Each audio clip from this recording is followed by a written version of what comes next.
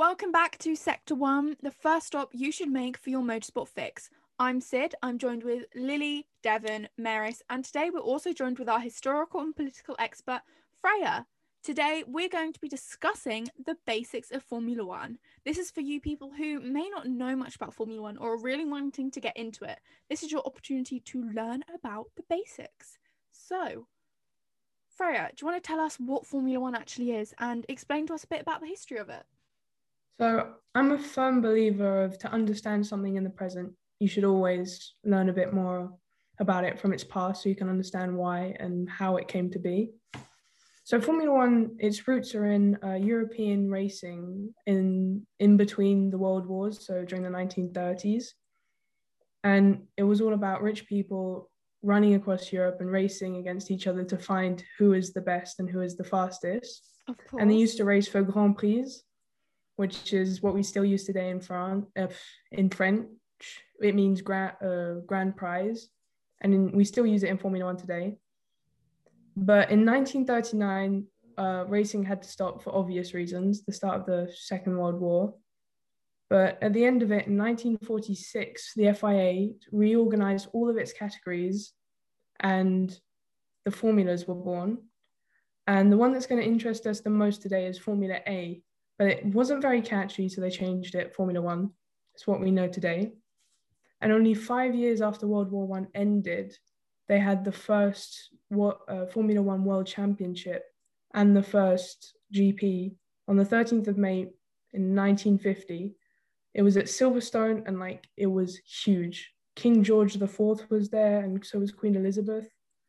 And its first winner, who was coincidentally the first Formula One World Champion, was Giuseppe Farina. I love Giuseppe and he's Farina. also a name you want. He's also a name you want to know. And two other people from the 50s that you probably will hear lots about. Alberto Ascari, who was Ferrari's first Italian champion and the only Italian champion they have. And Juan Manuel Fangio, who Mercedes talk about a lot. And between these three drivers, they won the first 8 Formula One championships. So it was kind of like today, but then. The 1960s brought with it the rise of Lotus and Jim Clark, who is a name you have to know if you want to. Everyone knows. Everyone knows. It also brought with it a reduction of engine sizes from 2.5 litres to 1.5. So it's kind of like what happened during the 2000s and the 90s.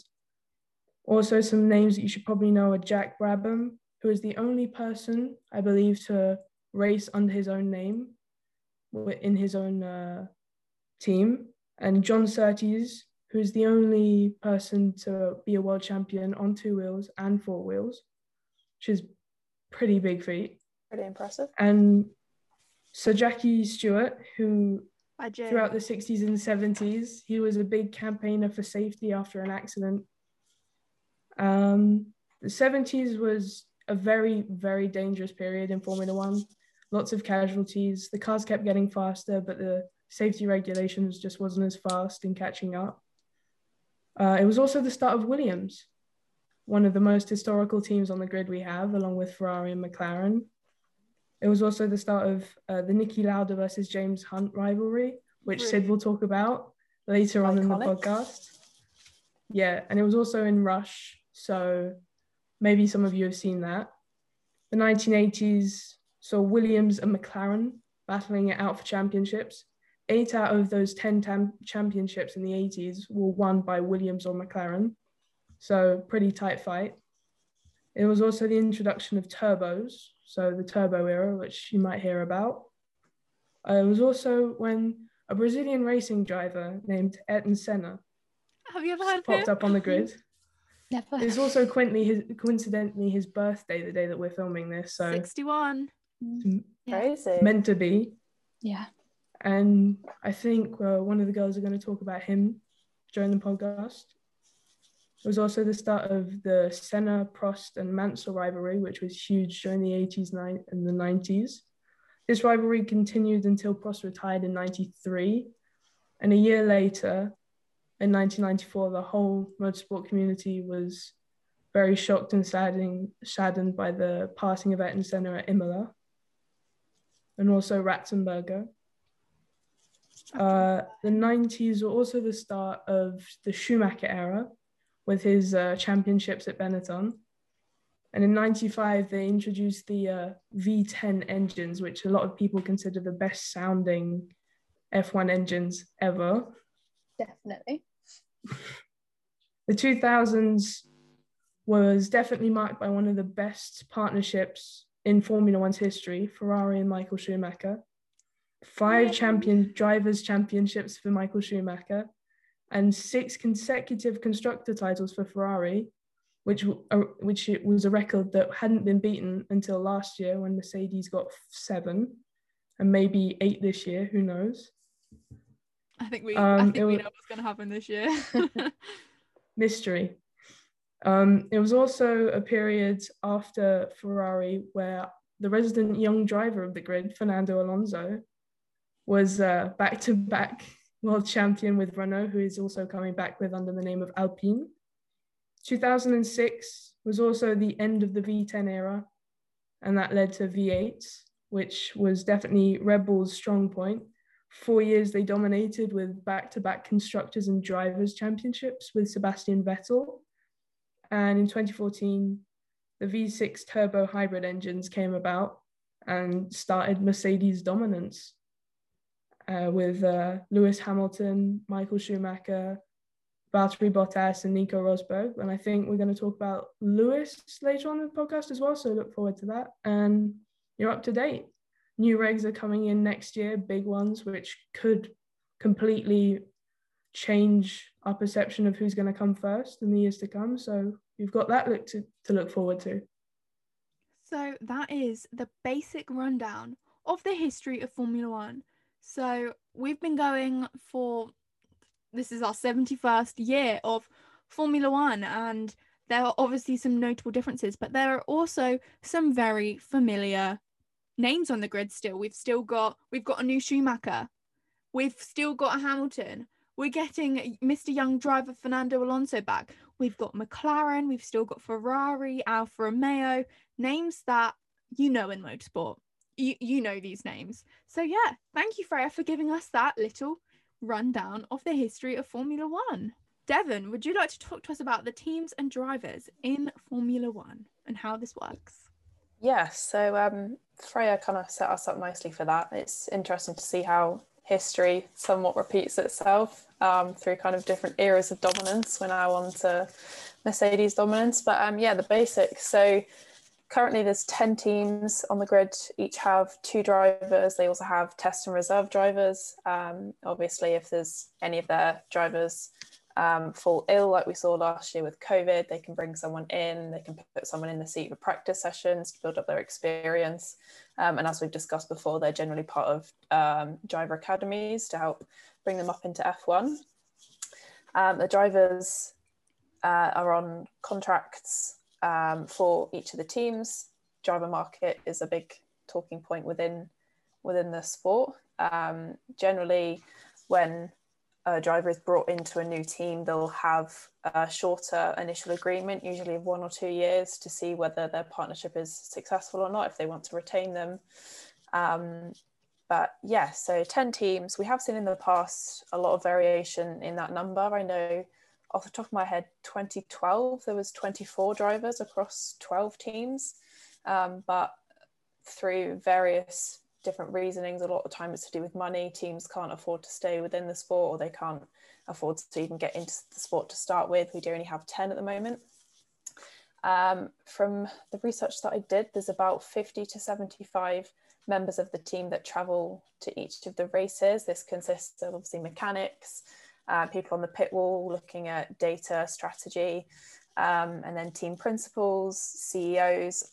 Different teams tend to have different kind of power structures, if you want to call that, within a team. For example, McLaren has got Zach Brown as their CEO, but they have Andreas Seidel, who takes more of a team principal role. We also see a lot of past drivers come back in advisory roles. Alan Prost is working with Alpine still. We see Jenson Button coming in with Williams this year. And then the kind of total number of people within a team really depends on the team itself, how much money they have, Generally the bigger teams, likes of Mercedes, Ferrari, McLaren, people including factory workers can be up to about 1,000 people. So they're massive. It's a massive team sport, and there's so many more people behind the scenes that you see than you see on track. So yeah, and then the actual championships, the drivers compete both individually and for their teams. There's a separate drivers championship and a team championship. The drivers themselves don't win prize money from the F1 revenue that's put together. So I think 50% of the revenue of F1 is put towards the prize fund, but that then funds the team's championship. What drivers get paid is down to the teams themselves. So obviously, if you finish higher up in the team championships, you're then going to get more money, more prize money at the end of it to use on development or anywhere you'd like to. Currently, there's 3 engine or power unit constructors in F1. There's one outside of F1 that supplies the teams. So first one, Mercedes. Obviously, they've got the Mercedes team. They supply Williams, Aston Martin, and McLaren is their new customer team this year. Ferrari has the Ferrari team, Alfa Romeo, and Haas. Haas particularly use a lot of the kind of off-the-shelf Ferrari parts, if you want to call it that, as well. Alpine, they have their own engine. They lost McLaren and Red Bull recently, so they're currently only powering their own team. And then Honda doesn't have a Formula One team, but they are supplying Red Bull and AlphaTauri for this season. They are leaving the sport at the end of this season, and then Red Bull are going to be taking on their own sort of engine development. So yeah, in terms of the teams and constructors, that's a basic rundown, I'd say, of how it all works. I think people forget or even maybe don't realise how much of a team sport racing actually is. Like, yes, it is. All we really see is the driver. The driver is the man or woman, front and centre. You can tell the stereotypes. Just God. But yeah, the driver is usually front and centre. The man. I've done it again. The guy. I get what you mean. The human that we always see. Yeah. F1 is like predominant. Well, it's all 20 men. So yeah. But yeah, there are so many people behind the scenes. Like, look at these factories full of people that research and develop the car. The people that are in the marketing department. It is a huge team sport. It's a team sport. 100%. And I think it's all just the way that the money is given out, and the fact that at the end of the day, F1 is a business. And, you know, I learned about the revenue when I was researching about this, that it's 50% of everything they earn goes towards the prize fund, but drivers' salaries are not included in that at all. So the teams can kind of choose their own incentives and their own rewards or bonuses to give to the drivers on how well they perform. Their kind of standings in the drivers' championship doesn't always dictate what the money that they get. So you could get people finishing lower down in the championship that at the end of the season actually get paid more just because of the team that they're with, or sponsorships or things like that. Sponsors. Sponsors are a big one. Like, I know there's a cap coming on the costs of the wage, but the sponsors sponsoring the driver doesn't count as that. So like, we'll take Lewis Hamilton, let's say, you know, he gets sponsored. I don't know how much he sponsors with Tommy Hilfiger, but let's just like say it's like 10 million and he gets paid that's not in his wage. So Mercedes can get away with, like, you know, he can get away with earning more with the cost cap coming in, which is like quite a smart one. Drivers really do come in and ask for different things. Like, for example, you know, I think it's Daniel in his contract. I think for Renault, he got to keep his trophy. I think that's how it worked. But the trophies he got last season, I'm pretty sure he got to keep them. But some drivers will not have that. If they want that trophy, they will have to have a replica made because it's not in their contract. Some drivers have, if they finish P3, they get this much of a bonus. If they're on the podium, they get this much of a bonus. But that is not a given. That is something you have to negotiate. Maris, what were you going to say? It's quite interesting if you see that certain teams will have a bigger budget than others. So Ferrari have a massive budget, but as we saw last year, they were really far down in the Constructors' Championship. So it's not, although the sport's a lot to do with money, some teams don't put their money into the right places and it can go completely wrong. So you can look at it from both ways, but obviously the more money and investment you have, the better chance you have to do well, which is why I think smaller teams really struggle to even stay in the sport. Yeah. And then also you think about the revenue that's made from the power units and customer teams and manufacturer teams. You've obviously got, if you're providing a power unit or a gearbox for another team, they're obviously going to be paying you a lot of money to use that. So you're going to get, you know, that's going to be a set revenue that maybe other teams that don't produce their own power units, they're obviously not going to get any revenue from any customer teams or anything. So I think we can definitely do a whole podcast on the financials of Formula One, because it is a mammoth topic to be a really interesting one, because that's what I want to do in motorsport finance. So I'd really I think Meris is very similar with me, like finance and accounting. So, you know. Shall we go into the format of race weekends then? This is my one. So Formula One is a big logistics thing. So I can't tell you too much details about, you know, when they ship off and everything, because they're going to each corner of the earth more or less. And so the logistics thing is a huge mammoth challenge where they have to get the car from Bahrain to America. Like it's hard. But the Formula One weekend officially begins on Thursday, which we refer to as Media Day. On a Thursday, the drivers will go to the track and go and perform all of their media duties. This involves doing an official press conference. This involves doing interviews for different channels. And this also involves, you know, sitting down, talking with the team on, you know, the steps they'll be taking this weekend. Are they going to be running this strategy? What's the rake on the car going to be like? You know, have we got a new front wing we're bringing in? Are we bringing in anything different? This is the chance for, you know, the team to all kind of get settled into their week. Then we go into Friday, and this is where we get to see the cars on track for the first time on the weekend.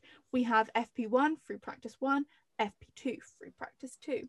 These are now both, I want to say they're 60-minute sessions now, but these are long sessions. They used to be a bit longer, but they've been shortened down to 60 minutes for this season. And basically, this is almost similar to testing, where we get to see what the Formula One cars are like, but this is just to get a feel for these new circuits they're on. Just to get an idea of the feel for the track, what setups they should be running, and what strategy they'll be using when it comes to the race day. Then we go on to Saturday. We have free practice 3, which is our final practice session, and this is usually lots of short quali runs or long runs ready for the race. This is when you really crack down on that race preparation. And then in the afternoon, we go on to my favorite part of the weekend, which is qualifying. This is split into 3 sections: Q1, Q2, Q3. Q1, we have all 20 cars on track, and they're all setting the fastest lap in this 18-minute time zone. They have to set fastest laps. They'll change tires, keep trying to set the fastest lap. It's very tense. It's tense. The bottom 5 will be taken out of this. They will qualify from P20 to P15, and that will be their position, and they're taken out of the session, and we move on to Q2, which is a 15-minute session. And once again, these 15 cars go out on track and try and set the fastest time. Then the bottom 5 of them, they get taken out for Q3. We move on to Q3, and we have the top 10, our fastest runners setting down, and this is where we find out who is going to be on that pole position. And you know, this gets really tense, because this is a lot shorter of a session. This is a 12-minute session where we've got 10 cars on track all competing for those top spots. And this then sets the grid for Sunday when it comes down to race day. Race day, it depends what type of fan you are. Personally, for me, I like to sit down and watch it from the first build-up part. I watch like from 11 o'clock when the race is at 2 p.m. And that's just like 3-4 hours of build up for the race, telling me everything which I've already watched over the weekend. And we just get to know a bit more about the track, about the drivers, what we're going to be running. We get to see all the interviews. The drivers then do a drivers parade. We haven't actually been seeing this because of coronavirus, but usually all the drivers would get into a car or on this big truck platform and drive around the track whilst being interviewed. It was kind of a chance for them to wave at all the fans, but now we just get little interviews. We then go and do our little lap to get to our position on track. And then it's time for the formation lap. This is where they're basically zigzagging across the track, warming up their tyres, getting ready for the race. And then Crofty, or whatever you're watching it on, goes, it's lights out and away we go. And the race has begun. Anything to add on the race format, guys? That's my favourite bit. Yeah. Yeah. It's really interesting if you're not a really hardcore Formula One fan to understand that they don't just go there and race. Mm-hmm. Things like media commitments, you wouldn't even think that they have to do that. Even things such as practice, where you think, oh, their job is racing driver. They go, they race, they go home. They have all this extra stuff like practice where they have to, make the car better, spot the mistakes. And there's so much more to being a racing driver than just that. And like, even though practice isn't as interesting for fans sometimes, it's really important for like the whole race weekend, and it gives the teams lots of data, although sometimes we wish they didn't have that much, so it would make the race more exciting. But yeah, I think it's really great to see the whole weekend as a new fan and see what the drivers have to go through in preparation. Yeah. We know we have drivers like Max Verstappen who says he doesn't need free practice. He just needs 1 or 2 laps and he needs 2 laps. He's ready for in the race. But some drivers do need that. And even if the driver doesn't feel they need it, the team needs the data. Yeah. So the race that they'll have it's 300 kilometers minimum, apart from street circuits like Monaco. Obviously that's shorter, but it's some people's favorite track of the year.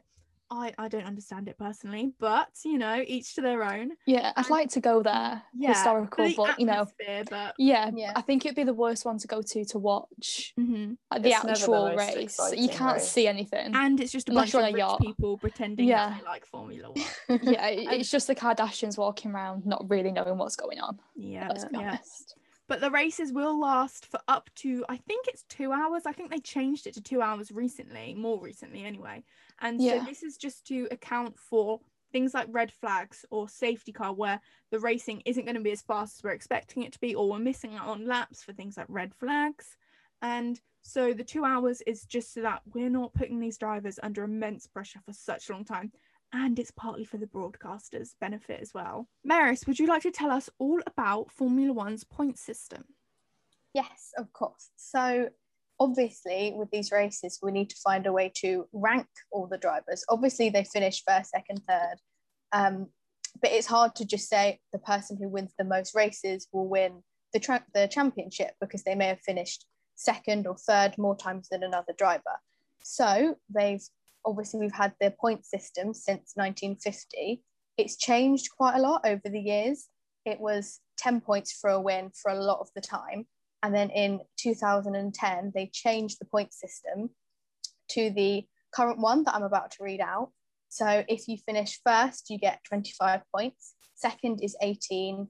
Third is 15. Fourth is 12. Fifth is 10. Sixth is 8. Seventh is 6. Eighth is 4. Ninth is 2, and 10th is 1 lonely point. So that was 2010 to 18. And recently they reintroduced the fastest lap point. So it's the driver who, essentially it's a bit of a quali lap that they do to try and get an extra point. So the driver who has the fastest lap of the race will gain an extra point.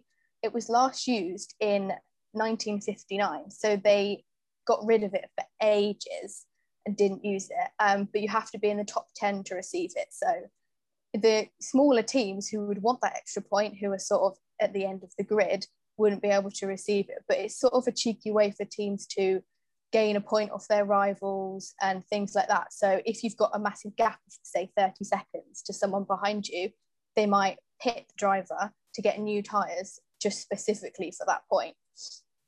But basically it's the easiest way to rank the drivers, so that at the end of the season they'll have the person with the most amount of points will win. It's quite hard to compare over decades. People like to compare, oh, this driver has this many points, but because it's changed so much and gone from 10 points to a win to 25, you can't compare records or anything like that, because it's quite difficult. But currently, Ferrari have the most points, as we've spoken about, because they've been in the sport all the way since it started in 1950. So that's about it for the point system. I think something also important to highlight is in the Constructors' Championship, finishing in the top three, P1, P2, P3, is such a jump from finishing P4. Like P4 and P3, you want to be P3 because you get millions more in prize money. It's not just like a few thousand. It is millions between those two positions. And so that is why the fight for Formula One, it isn't just for that top spot. It is for all the positions, because of the jump in money. Every team wants more money for development. And so that is why it's such a tight competition all the way up until the end. Like last season, I think it was the last race we were finding out whether it'd be McLaren or Racing Point taking that P3 position in the Constructors' Championship, because it's such an important factor. Yeah.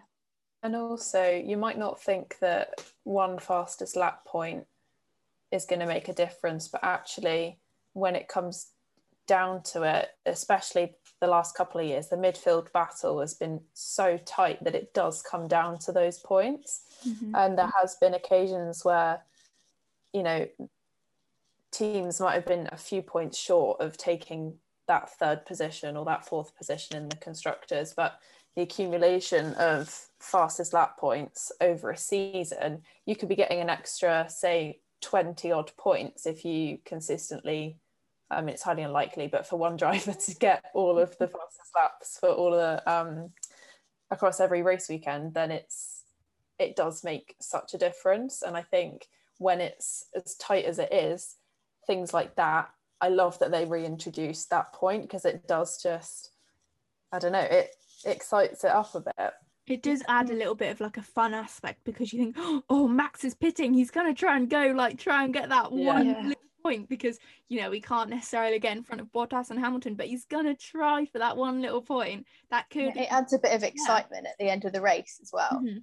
Obviously, like you said, it's like a quali lap at the end. It's like, yeah.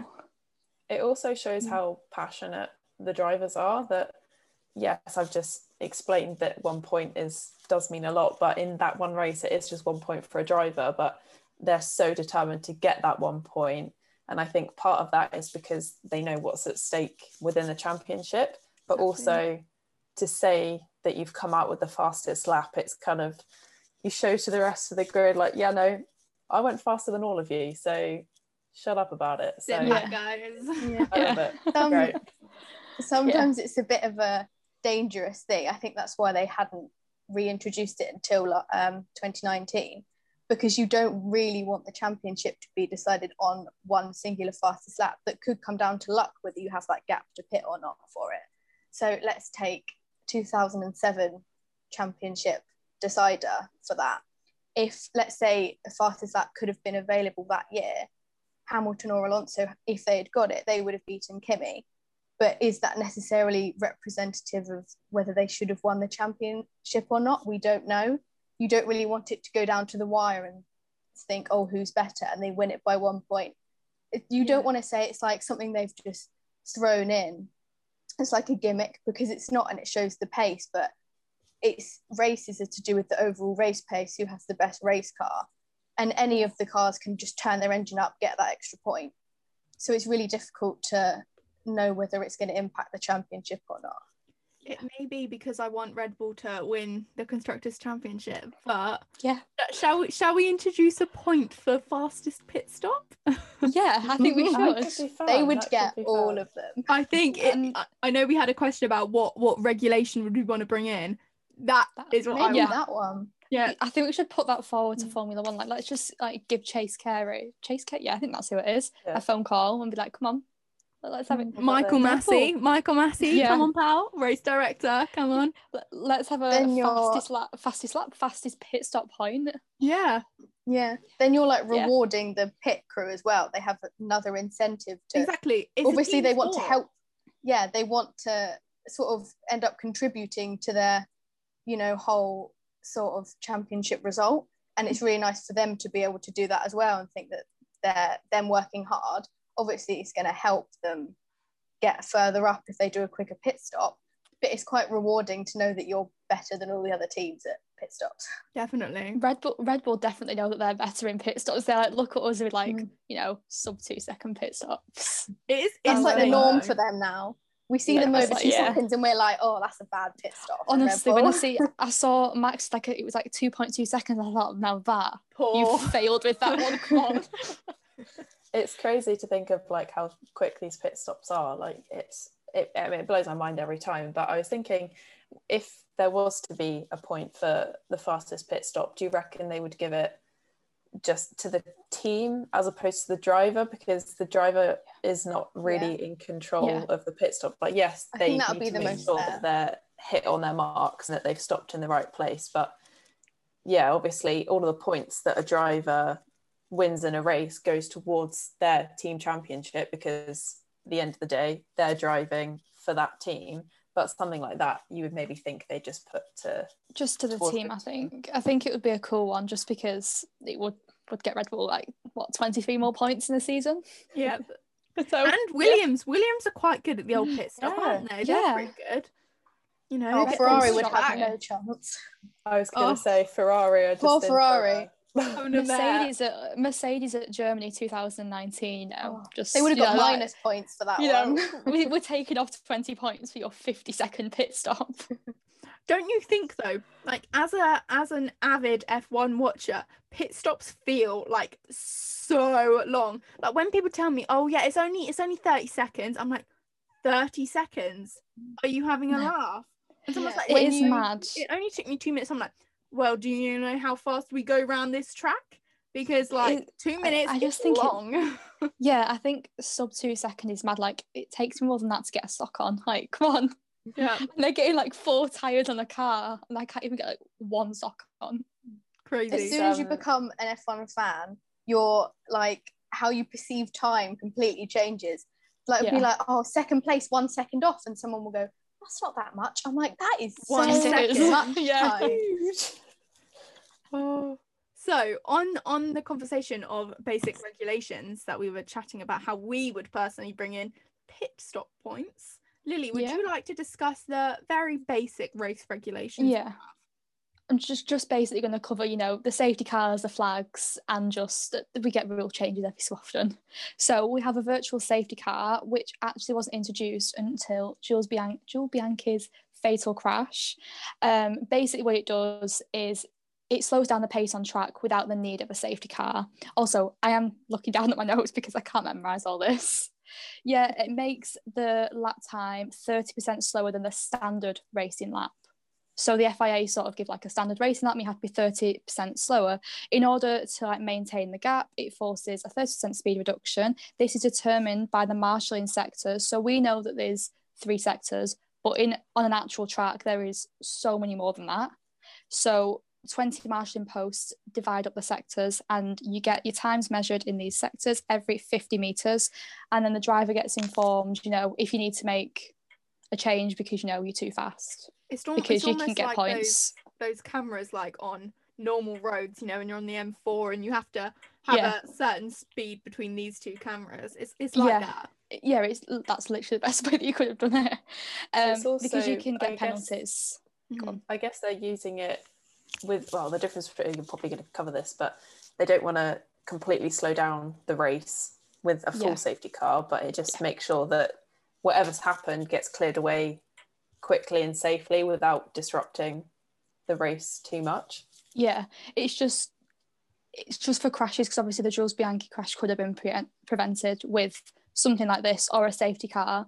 You just have to make sure you're slower in the virtual safety car and at least at least once in every sector. Then we have a safety car, which is for bigger crashes usually. You know, if a marshal needs to come and get something off track, if you need the big truck out, that's the best, like the fork, The like big to lift truck. up. The big truck, that's the easiest way to tell you all. You need the big Technical truck, terms. and they all have to follow the safety car. This year we have the most beautiful safety car you will ever see. We have the Aston Martin and the Mercedes, which is in red, which is, I don't know why they've done Different. that, but they have. I'm not gonna question it. No, it's beautiful. And with a safety car, lapped cars can unlap themselves, but you can't overtake. You know, you can't do Dan Ticktum in Formula 4. Just can't do that. Just a little one.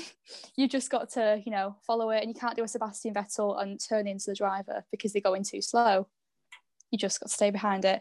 Penalties, you know, there's a lot of penalties you can get in Formula 1. You can get a 5-second penalty, which is, Nothing. you know, it's nothing really. You can serve it at your pit stop. If you don't need to pit, you'll just get 5 seconds at the end of the race. That's just usually for little things. You know, if you've done something that hasn't endangered someone's life. A drive-through penalty, you just have to drive through the pit lane. But that affects your race massively because the pit lane speed is so much slower, and you'll lose. If you lose Hamilton, you're probably not going to lose any places because you're probably 40 seconds ahead. But any other driver will lose a fair few places. There's a 10-second stop-go penalty, which requires the driver to enter the pit lane, stop in the pit box for 10 seconds, and then like get the tyres changed or whatever, and then has to go. They're usually imposed for like very serious things. You know, if you've jump started, sped in the pit lane, ignored the blue flags, just gone into the pits whilst it was closed. Lewis Hamilton, I'm talking about you. you. I'm not even going to complain because that gave us a great win. So we have more name dropping in this one. We're just sort of calling any driver out that's done something wrong. You know, if you've done something really bad, you know, you can get a grid penalty, which you don't want a grid penalty. And grid penalties are also enforced when you've exceeded the amount of like engines you can use that season, and you've changed things that you shouldn't really change. It can give you an unfair advantage. So you get usually a 3 or 5 place depending on what you've changed. You know, that's all I've got to say on the penalties. 5 second, 10-second time penalty at the end of a race as well. That's one that was added actually in 2020, the 10 seconds at the end of a race. Flags, again, I would say we'll put pictures up, but the flags are very self-explanatory. You've got a red flag, that means, you know, completely stopped. We hadn't seen one of them in a long time, and then about 5 came along at once last season. I know that was what I thought. So I was like, we haven't seen red flags in ages, and all of a sudden we're getting one almost every bloody race. And then we got some Magello, and it was like 6 in one race. I'm like, what? Okay. Yeah, crazy. And it can also be with like bad weather conditions. You know, we've seen that in Formula 2 and Formula 3 when it's been like severe rain. They've just red flagged the race. Blue flag is when you're being lapped. So when Hamilton's lapping the Williams usually. You know, Sebastian Vettel is a big fan of the blue flag. Yeah. Got a whole song for that. Yeah. You know, go and check it out. Also, I didn't know, blue flags are also shown at the exit of the pit lane to warn the driver of a faster car on the pit exit where they are. So I didn't know that. Green flags, just, you know, guess what green means. Yeah, what does green? So you can just go, you know, red after a yellow flag, they'll wave a green flag so you know it's okay to go. The black flag is also given. You don't want a black flag, it's not a good one. You're basically disqualified from the race if you get the black flag. Oops. Yeah, your number gets shown with it and you're disqualified. I don't think we've seen a black flag. Very rare. I think the last time was 2007 from what I was looking at with Felipe Massa, but I could be wrong. You know, if I'm wrong, it's very uncommon. Me. Yeah, checkered flag just means, you know, session's over, race is over, we're done. You win. End of the race. Yeah. Just wait to that. Black with an orange circle, which this one is literally never shown. It's if you've got a mechanical issue. You see these more in the lower series, is just when they've got, you know, a front wing hanging off. Yeah. You get the black and orange flag, and that means, you know, coming on, you'll get a penalty. And then there's a black and orange flag, which is like half and half, which is a cool one, which is unsportsmanlike conduct. So, you know, we might be seeing this year with a certain driver. Sorry, who? Yeah. I don't know. And then we've got the yellow flag, which is just yellow, and red flag, which is something's on the track that you can slip on. And then there is a yellow flag, which is if there's been an incident, you have to slow down in that sector, which if you don't slow down, you'll get a penalty like Lewis Hamilton in Austria. He loves to pick up the penalties, doesn't he? Yeah, He got a especially great for place penalty flags. for that, didn't he? Yeah, he got quite a bad one. That was like, and it was 30 minutes before the race as well, and Christine Horner That just was came out of crazy. nowhere and was like, ha. They covered then- that in Drive to Survive, didn't they? Yeah. And Yeah. that I loved. This is completely like unrelated, but one of my favorite things about Drive to Survive is just the way that it's edited and like the way they order clips and stuff. It's amazing because you just see like Christian Horner just like sat there and he's like taking the mick out of Mercedes, and he's like, do you know what? I'm going to initiate this, and suddenly Lewis Hamilton has a grid penalty. Yeah. Literally as they're about to start the race, and he's That got was a move. mad. It's great. It's funny. Yeah, and then there's the technical regulations, which is way too much to get into in one video, like one podcast. They get changed. It's usually like every 10 years. It's like a big change. So the big change is coming next year, which is going to be all new cars. Every year there's like little changes, you know, the odd small one, but nothing that affects the cars too much. And then obviously when there's the big changes, that changes everything. So yeah, that's just the basics of anything to do with regs. I think the flags that you really need to remember are yellow, red, blue, checkered. Anything I missed? Green maybe, but Green isn't like, they're the most Pretty common ones you'll self-explanatory. see. yeah. The most common. I think as controversial as blue flags have been in the past, I think, well, the whole purpose of flags in general is to ensure that like everything's safe on the track and that the drivers are kept aware of anything that might be on the track. But obviously blue flags, you know, indicating, oh, there's somebody coming from behind you that, you know, you're being lapped anyways.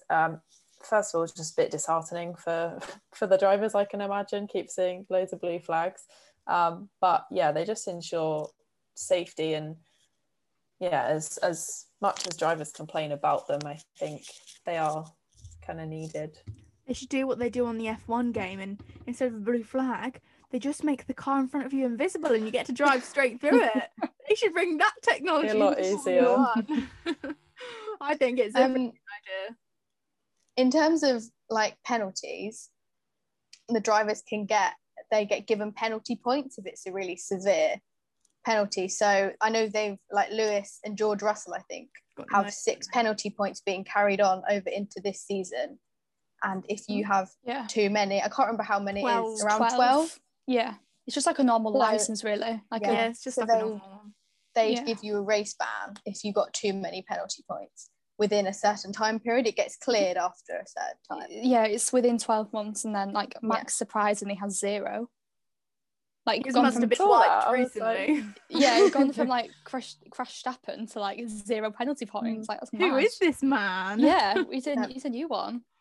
Yeah, it's very uncommon for people to get taken out or like have a race ban because of too many penalty points. I think Grosjean's got quite close. Sebastian, I don't was think quite he's close actually in had it. 2019. No, Hamilton was close last year. He had 11. yeah, there were people getting very close at some points. Yeah, and I think in F2 we have had a race ban. Probably. I think it was I can't actually pronounce his name, but we all know who I mean. Like iconic F2 driver. Oh, I can't. Yeah, I think I just can't. Mahavir? Is that his name? Yes. Oh, yes, yeah. He had a race ban, I'm pretty sure, because he like crashed into Jack Aitken. He crashed into the wall. He crashed into someone else. He reversed his car nearly into a marshal. Like he's done a lot. Jesus. He did a lot.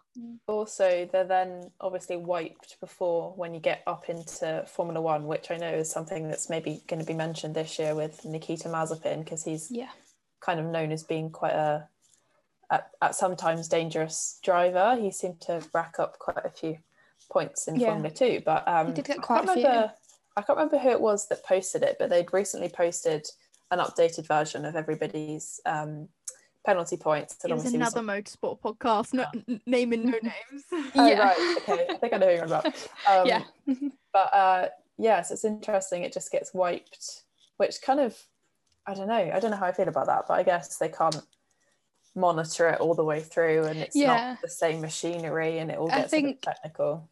Like obviously going from like F3 to F2, it doesn't really need wiping because you're still in like the lower categories, but like F2 to F1, you're taking like the big step into. You like to think they're maturing for that step up, don't you? Yeah, like I think all the rookies this year, I think hopefully will up their game. Yeah. So as we were mentioning when we had our history and political expert on, there are some drivers who we refer to as GOATs. Not like the animal, but greatest of all time. I'm not comparing any of these drivers to animals. Even though goats are my favourite, I cannot lie to you. Oh, I do love goats. Yeah, love a good goat. I'd love a pet one. Yeah. Should we get a Sector 1 ambassador goat? Yeah, I think that would mascot. work. Yeah, a little mascot. Our mascot should be like the Rich Energy drinks, let's be honest. Content about Rich Energy coming soon. Just dropping a hint there. Dropping a little hint, Lily. Just like getting the hints in. I see. Get everyone excited for it. So now we're going to talk about our favourite goats. And so we all picked one driver and we're going to tell you a little bit about their career, and we're going to go in chronological order. So I'm going to start with the great Niki Lauda. So Niki Lauda actually paid for all of his seats that he got. So Formula 3, Formula 2, it was called different things then, GP2, GP3. And he also paid for his Formula 1 seat by borrowing money from Austrian banks. He was an Austrian driver, obviously. He talked his way into getting better drives. He never had the performance there to begin with because he was with teams that were just poor. He paid for seats that weren't the best because that's all he could afford. But he could talk his way into anything. The man had talent in that sense, not just on track, but off the track too. His self-confidence, his honesty, he had a very no-nonsense work ethic. And so it made him stand out. He was very much so admired for that because he would jump in a car and be like, this is wrong, this needs fixing, do this, do that. And he knew exactly what he wanted. And he could get the mechanics and engineers to do exactly what needed to be done to make the improvements to the car. And that is one of the reasons why he was so admired. The feedback he would give was just amazing. And he was actually nicknamed the computer because he took such a clinical approach to motorsport, to driving, to his racing. He although being a really good driver and wanting all the trophies, the podiums, he wasn't really a fan of getting all of that attention, and he actually traded some of his trophies to get free car washes at his local. That was the kind of man Niki Lauda was. Like, your That's trophies for free car washes. Like, what? Could never blame be him though. Oh. Like, if the car wash was expensive, like, good on him. Like, I hope it was a good car wash. Yeah, I hope it was like a full inside everything, Yeah, not sloppy work. No. That especially shows his like passion for it over the want to just have a trophy or for the money. He would literally wouldn't care if he got a trophy or not. He just want to race. He was a pure racer in my opinion. So at Nürburgring in 1976, his car went up in flames from issues with the car.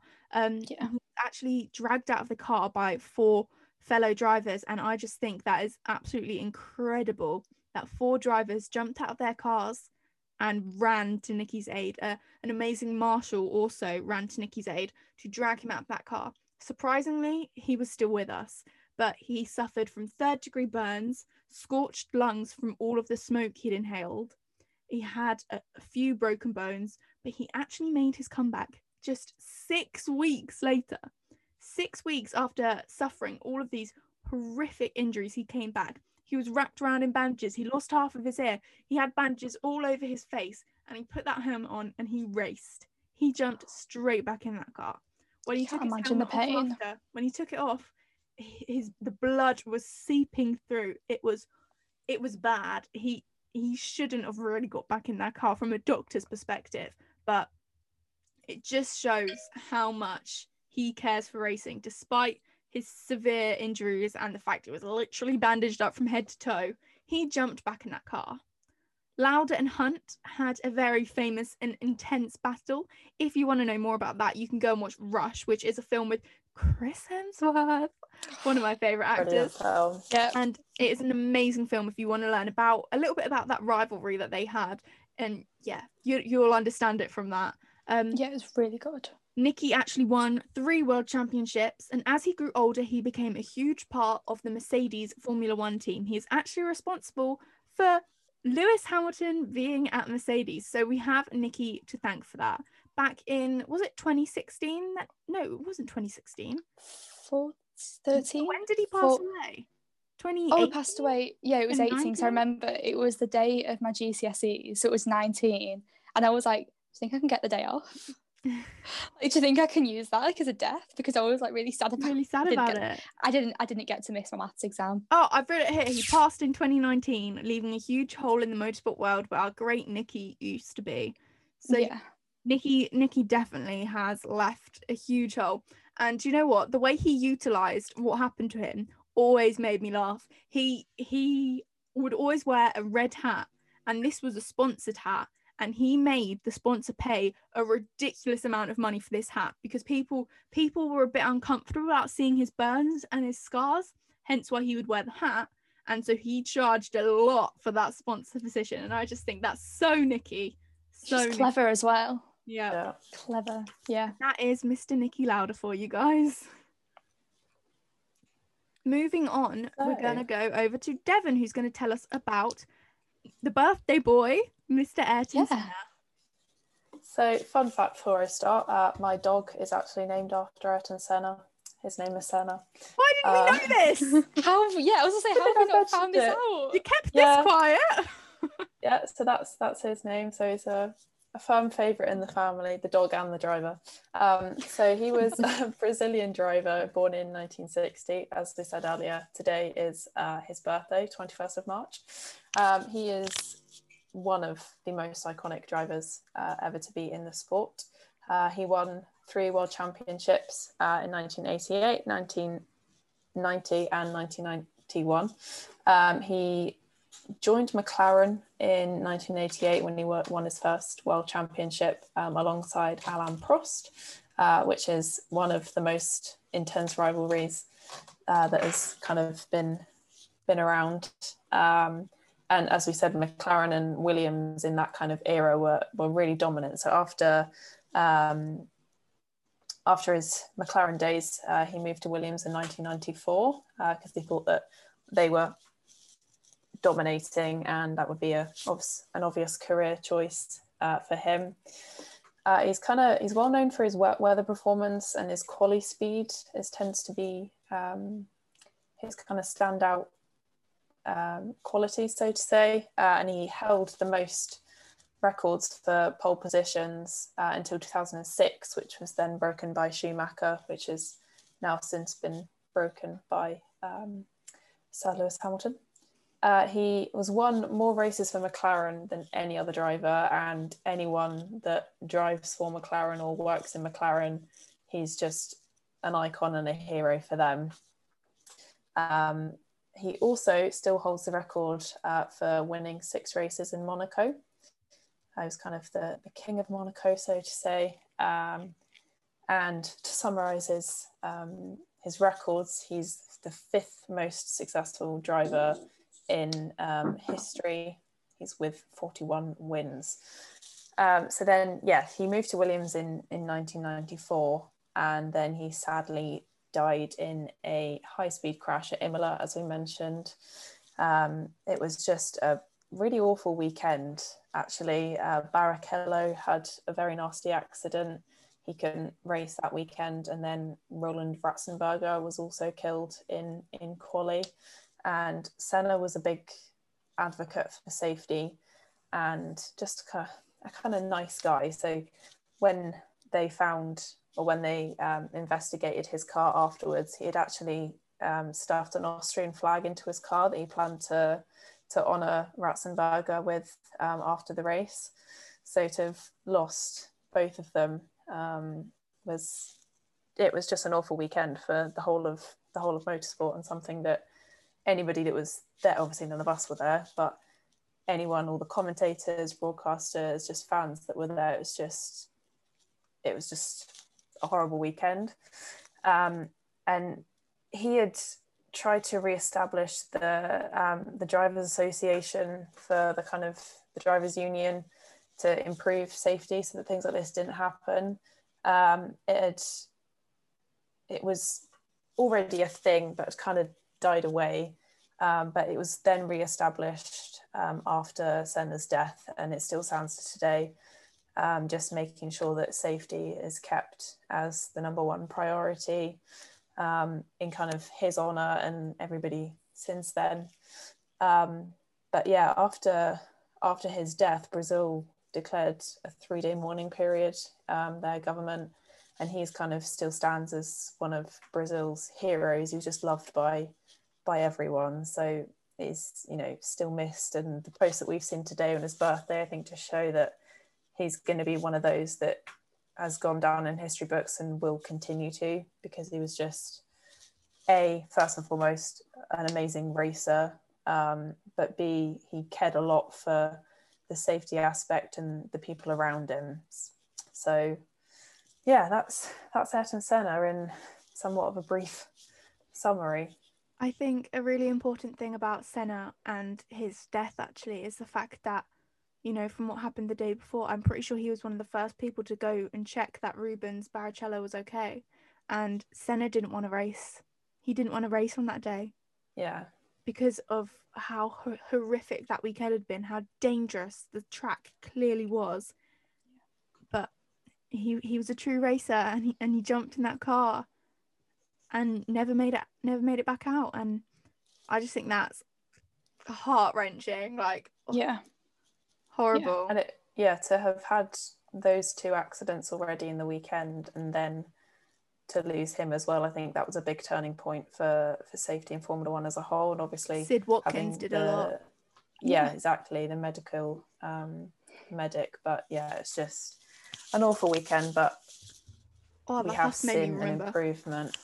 Yeah, Sid Watkins and Ayrton Senna had a conversation before that race, and Sid Watkins had said, oh, why don't we just go, I think it was either why don't we go fishing or go play golf or something like that. Like, come on, you don't need to do it. You don't need to put yourself at that risk after they just lost Roland Ratzenberger. And Senna was like, no, I have to kind of thing. And just, if he'd just have said yes, it'd be so much different. But would he have wanted to have gone any other way? I don't think so. No. Yeah, Senna will always be a legend in Formula One, in motorsport, but also in Brazil. He did so much for the poor people over there in Brazil, the people struggling. He did everything he could to help, and I know his foundation or whatever it's called are still doing a lot to this day, which is amazing to see. Definitely. Yeah, it's sad to think how much more could he have achieved, especially thinking the following years Damon won the World Championship, who was his teammate in that Williams. And with how good Senna was, he most likely would have got more World Championships, and we could look at him as holding the record. So he had so much more to give as a driver. Yeah, I think he would have really, I don't think Schumacher's dominance would have been quite as much as it was if Senna wouldn't have passed, because I think Senna would have really, really, really challenged. Not saying no one did challenge Schumacher, but it's a bit like Hamilton at the moment. He was untouchable. Yeah. But I think Senna would have tried. He would have tried. Yeah. Lily, next up, Michael Schumacher. Are you about him? Yeah, so personally I think he's the greatest of all time, the GOAT, you know.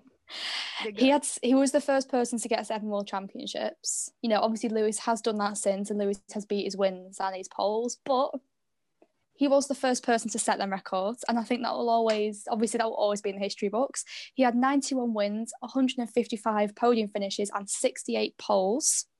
So, you know, he was pretty good. So he started karting at the age of 4, which actually shocked me. He's 52, born in 1969, the same as my mum. That's the only reason I know that.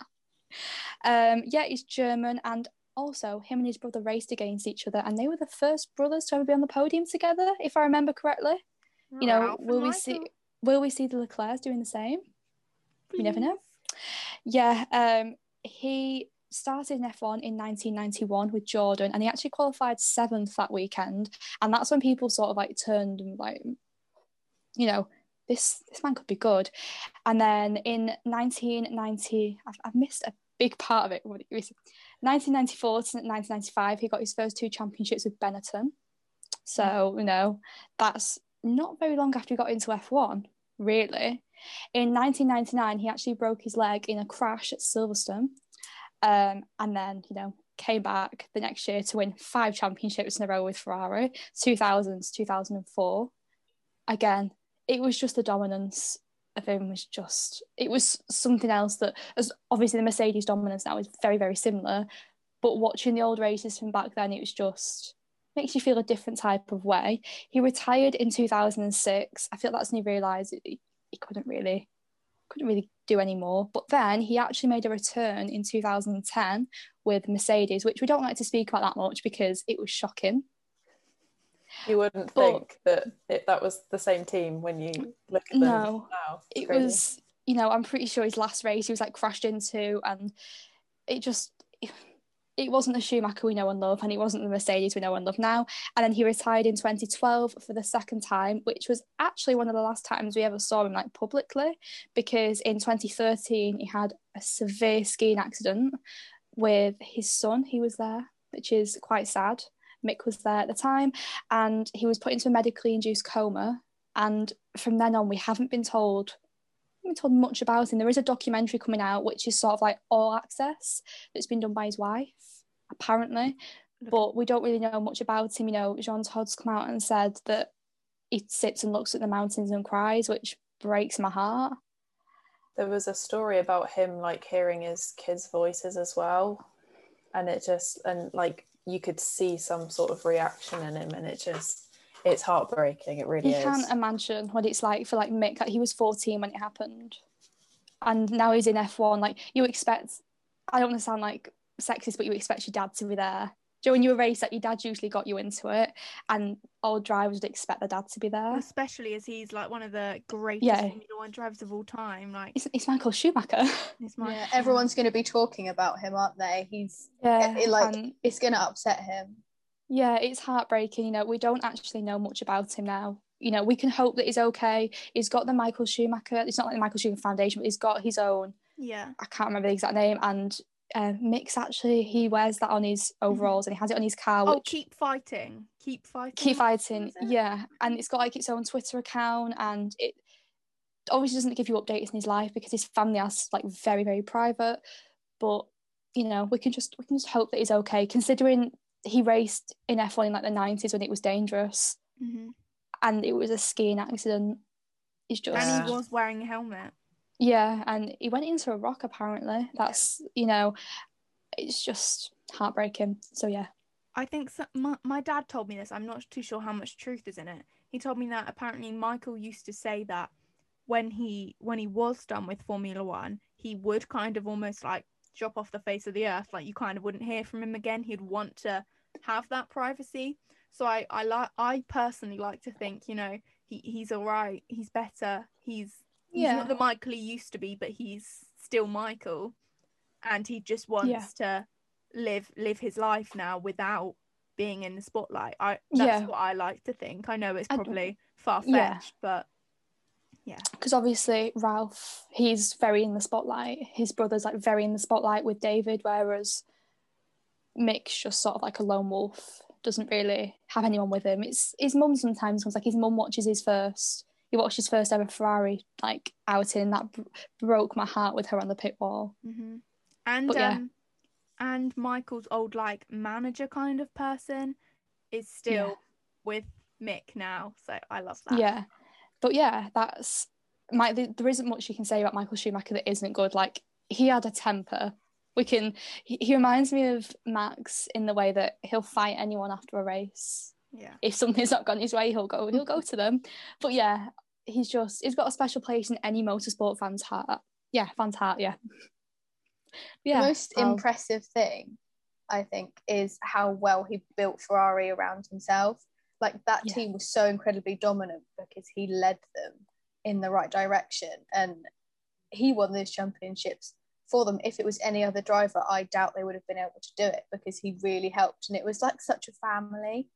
Which is, if the thing is, even drivers now, like Vettel says that Schumacher is his inspiration and he loves him, and that's like one of the reasons he got into it. And I think that's so amazing to have people who have inspired you so much that that's the career path that you've taken. One of my favourite things about this whole like idol thing with Vettel idolizing Michael Schumacher is the fact that Mick then grew up idolizing Seb. And so it's like this little full circle thing going on. And I just think that's adorable. I love it. Yeah. And to see Mick and Vettel like together, and it warms your heart, doesn't it? It's like, this is meant to be, you know. It would have been wrong not to see them all as a kind of happy family. So yeah. So on to our most recent driver, who is still driving today. We go to Maris to tell us about Lewis Hamilton and why he is a GOAT. Yeah, so why he obviously well, he's the British GOAT. Out of context, yeah. So he is the most successful British driver. I think he's probably one of the most successful rookies ever to come in, because his first season, 2007, he lost by 1 point, and that obviously was, he made a mistake in China when he went into the pits. We're having a goat moment. It's just the thought we've had like a German goat. And Lily's laughing and then it's making me laugh. We've had like a German goat, a Brazilian goat, an Austrian goat. It's a different breed of goat. It's not even that funny, but it's just the thought of them actually being goats on a race. I want to edit them as goats now. I want to put their faces on their bodies. That's going to be our thumbnail. I'm making that for our thumbnail. Mm-hmm. I'm sorry, Maris. We're really sorry, Maris, for our laughing fit. Carry on with Sir Lewis Hamilton. It's okay. Yeah, so his first rookie season, he only lost by 1 point, which I think the only other driver to sort of be that high up was Jacques Villeneuve when he came in, like mid-90s. And he won it, obviously, on his second attempt in 2008. And I don't think a lot of drivers have got into the sport and been with a top team. So obviously, you can say that it was because he was put straight into McLaren. But I think a lot of people remember his going to, was it Ross Brawn? Was it Ross Brawn? No, I can't remember. He went up Ross to Brawn is the an head icon. of McLaren. Oh, we went up to, what's his face? What's his name? Ron Dennis. Ron Dennis! Yeah, That's it. I was just naming Ferrari, not Ferrari, McLaren. Yeah, Ron so Dennis, he went there we up to Ron Dennis in the Autosport Awards around his karting days and said, I will drive for you for McLaren, because his inspiration, funnily enough, was Ayrton Senna, as to why he got into it. And obviously Senna drove for McLaren. So he said, I'm going to win the championship in your car. And he made an impression immediately. You know, he was paired with Alonso. He finished P3 in his first ever race. I've watched loads of his races, you know, as a fangirl. And his first ever race, he went straight round the outside of Alonso, first turn. And the first impression everyone got was, this guy's got balls. And especially on Alonso as well, when he is the reigning Formula One champion who beat Michael Schumacher the previous years. So that set him up so well, and he stayed with McLaren until 2012. They had up and down years. Their relationship sort of, you know, got a bit worse end of 2012, and he made the decision to move to Mercedes. And a lot of people question that because they weren't the best team. And he got one win. Louder. Yeah. Yeah, because he obviously persuaded him to move to the team. So 2013, Hamilton did get a win at Hungary, and he's the only driver in history to have won in every single year that he's competed. I think that's quite a hard thing to, it's quite a hard thing to do now, because the rookies will come in and they have to go to a smaller team. It's very unlikely that they get shoved straight to the top. Obviously, they try to do that with Albon. Unless you're with Red Bull, you just get thrown up straight away. Yeah. Yuki Tsunoda's going to be sat in that Red Bull at the end of the year. Wouldn't surprise me. Do you know what? I'm going to say this and we're going to edit a clip and it'll be Yuki Tsunoda sat in that Red Bull. Yep. Predicting the future. So obviously people doubted his move because Mercedes weren't at the top of their game. And as soon as they had that rule change, obviously something Mercedes had said to Hamilton where they were like, we're going to make this progress. And he said, I can make that work. And he's, I don't want to say done a Schumacher, but he then built that team around himself. Yeah. From 2014. And the problem is, I think of it as people haven't risen to his level in terms of why he hasn't had competitors, because he never had anybody like Senna had Prost, and they were fighting so hard. And the reason Hamilton, I think if Max was here maybe from 2014 onwards and had an amazing car, we would have had those battles, and maybe people would see Lewis's championships as more, he deserves them more in a way. But because apart from Nico Rosberg, who had to work so hard to beat him in 2016, he's just thrashed everyone. And he's become the king of quali. You know, his amazing laps, that Singapore lap in 2018 is literally the best thing I have ever seen around a racetrack. It was impeccable considering their car was not built for that track, and the previous years Ferrari had slaughtered them. So he is going to be remembered. People, it's very hard because it's impressive that he does all this other stuff like music, and he's created this foundation which is amazing, and like they might say, oh, that distracts him from his racing, but for him to do that as well as doing Formula One and still beat everyone, you've got to think, what else can the drivers do to beat this guy who literally has so much stuff going on, and he'll turn up, win, leave, go off, make a music track or whatever. His music is good though. His song is not what you expect Lewis Hamilton to do. The lyrics are up. Yeah, like would you expect Sir Lewis Hamilton to say? Wasn't it? I'm about to give you domination. Yeah. Maybe he was talking about the F1 one. Domination on track. Yeah, let's go with that. There we go.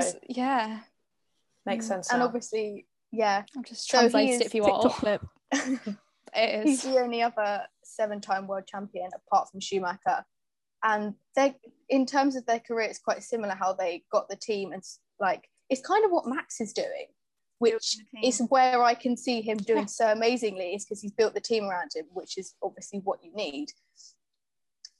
So that's still pretty much everything about Hamilton. And obviously becoming a Sir this year. The that makes me so excited.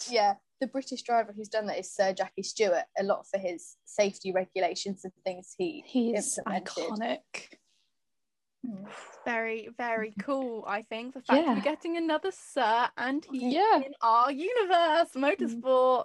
But that is the basics of Formula One. So that was this podcast. We've talked about all the basics, the goats of the goats of it. So we've had the Brazilian we've had the goats, so make sure you go and follow us on @Sector1 podcast. We actually started doing Twitch streams, which is amazing. We're streamers now, guys, so make sure to go and follow us on that, and also follow us on Twitter, because not to our own harm, but I think our Twitter is quite funny. Just putting it out there. Like I think you'll all find it very funny. Obviously our Instagram gives you updates and everything we're up to, and our TikTok, the TikTok is going to be, we're upping the game on TikTok, don't worry. So thank you for watching, guys, tuning in. I hope you enjoyed it, and we'll see you again next week with our first race rundown. Woo-hoo. So thank you.